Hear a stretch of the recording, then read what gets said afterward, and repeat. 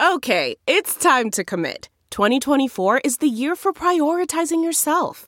Begin your new smile journey with Byte, and you could start seeing results in just 2 to 3 weeks. Just order your at-home impression kit today for only $14.95 at Byte.com. Byte Clear aligners are doctor-directed and delivered to your door. Treatment costs thousands less than braces. Plus, they offer financing options, accept eligible insurance, and you can pay with your HSA, FSA. Get 80% off your impression kit when you use code WONDERY at Byte.com. That's BYTE.com. Start your confidence journey today with Byte.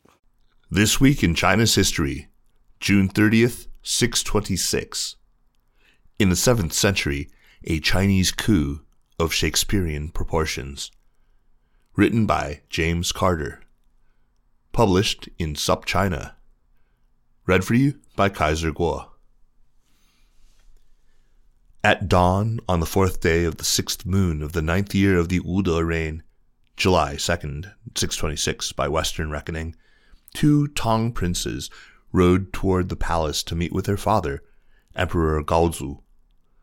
Rumors had been flying around the capital, Chang'an, accusing these 2 men of both personal and professional misconduct, and the emperor would get to the bottom of it.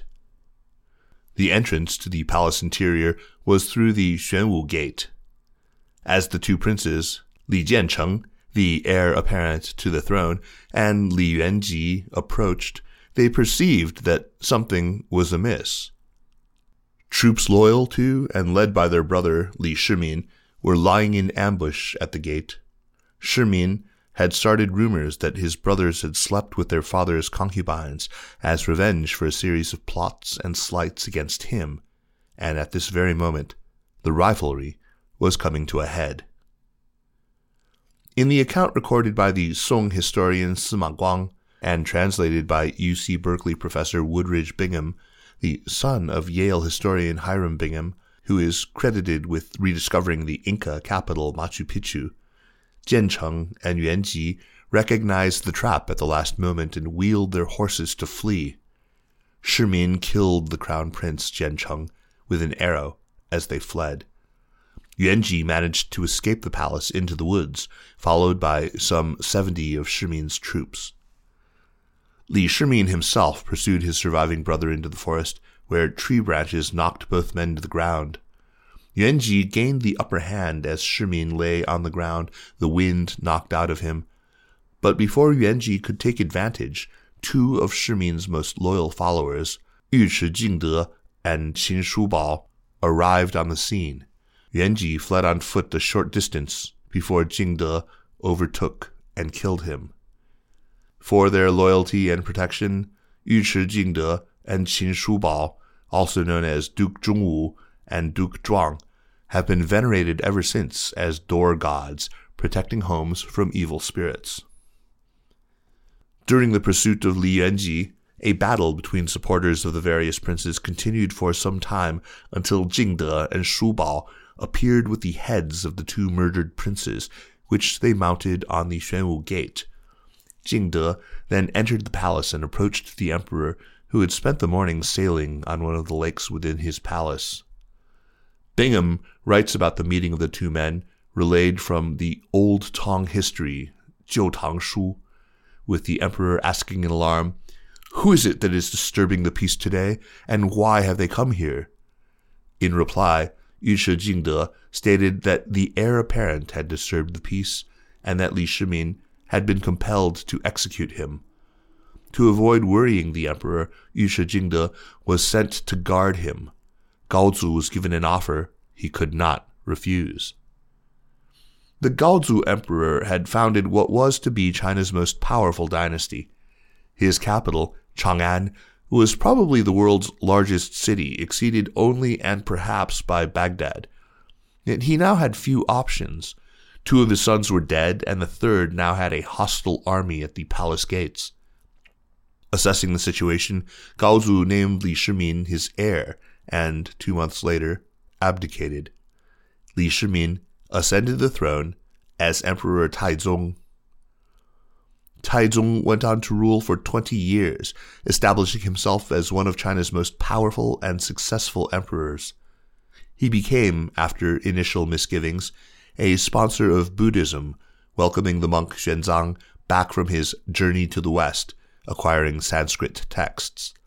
He expanded the empire far into Central Asia, and he oversaw the production of a legal code that had far-reaching consequences, influencing Chinese legal thought and practice for centuries and shaping law codes in Vietnam, Korea, and Japan. Jack W. Chen, in his 2012 book The Poetics of Sovereignty, points out the lengths to which Taizong went to cultivate an image of himself as a virtuous ruler, a task enthusiastically taken up by subsequent generations of historians. In some accounts, Taizong, rather than his father Gaozu, is the true founder of the Tang.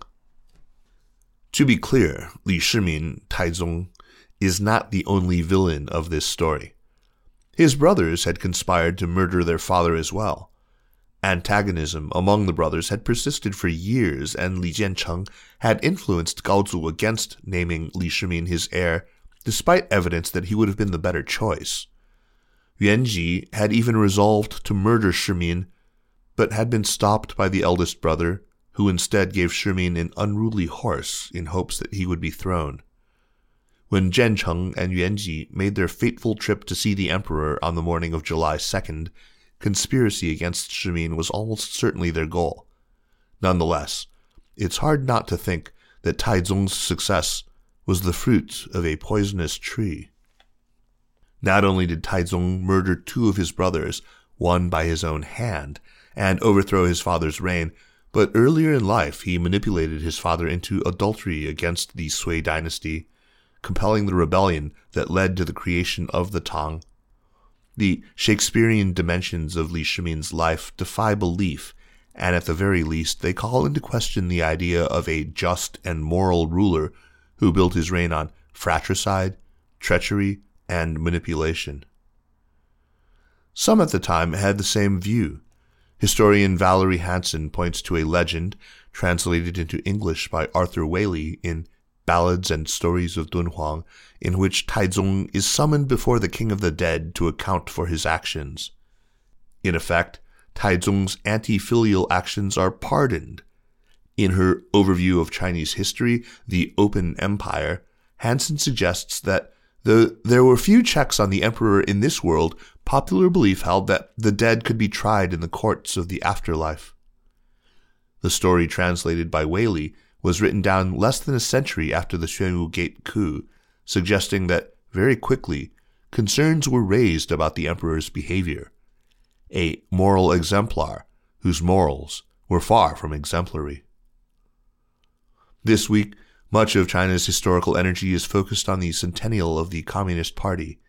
There, too, we see an origin myth rearranged to fit subsequent developments. The 1921 National Congress of the Communist Party of China was just part of a complex foundation staged, literally if you visit the historical site in Xintiandi, to suggest that Mao Zedong, who was present but not central, led the party from its inception. Mao famously admired Qin Shi Huang, the first emperor of Qin, but he clearly learned some lessons from Tang Taizong. This Week in China's History is a weekly column.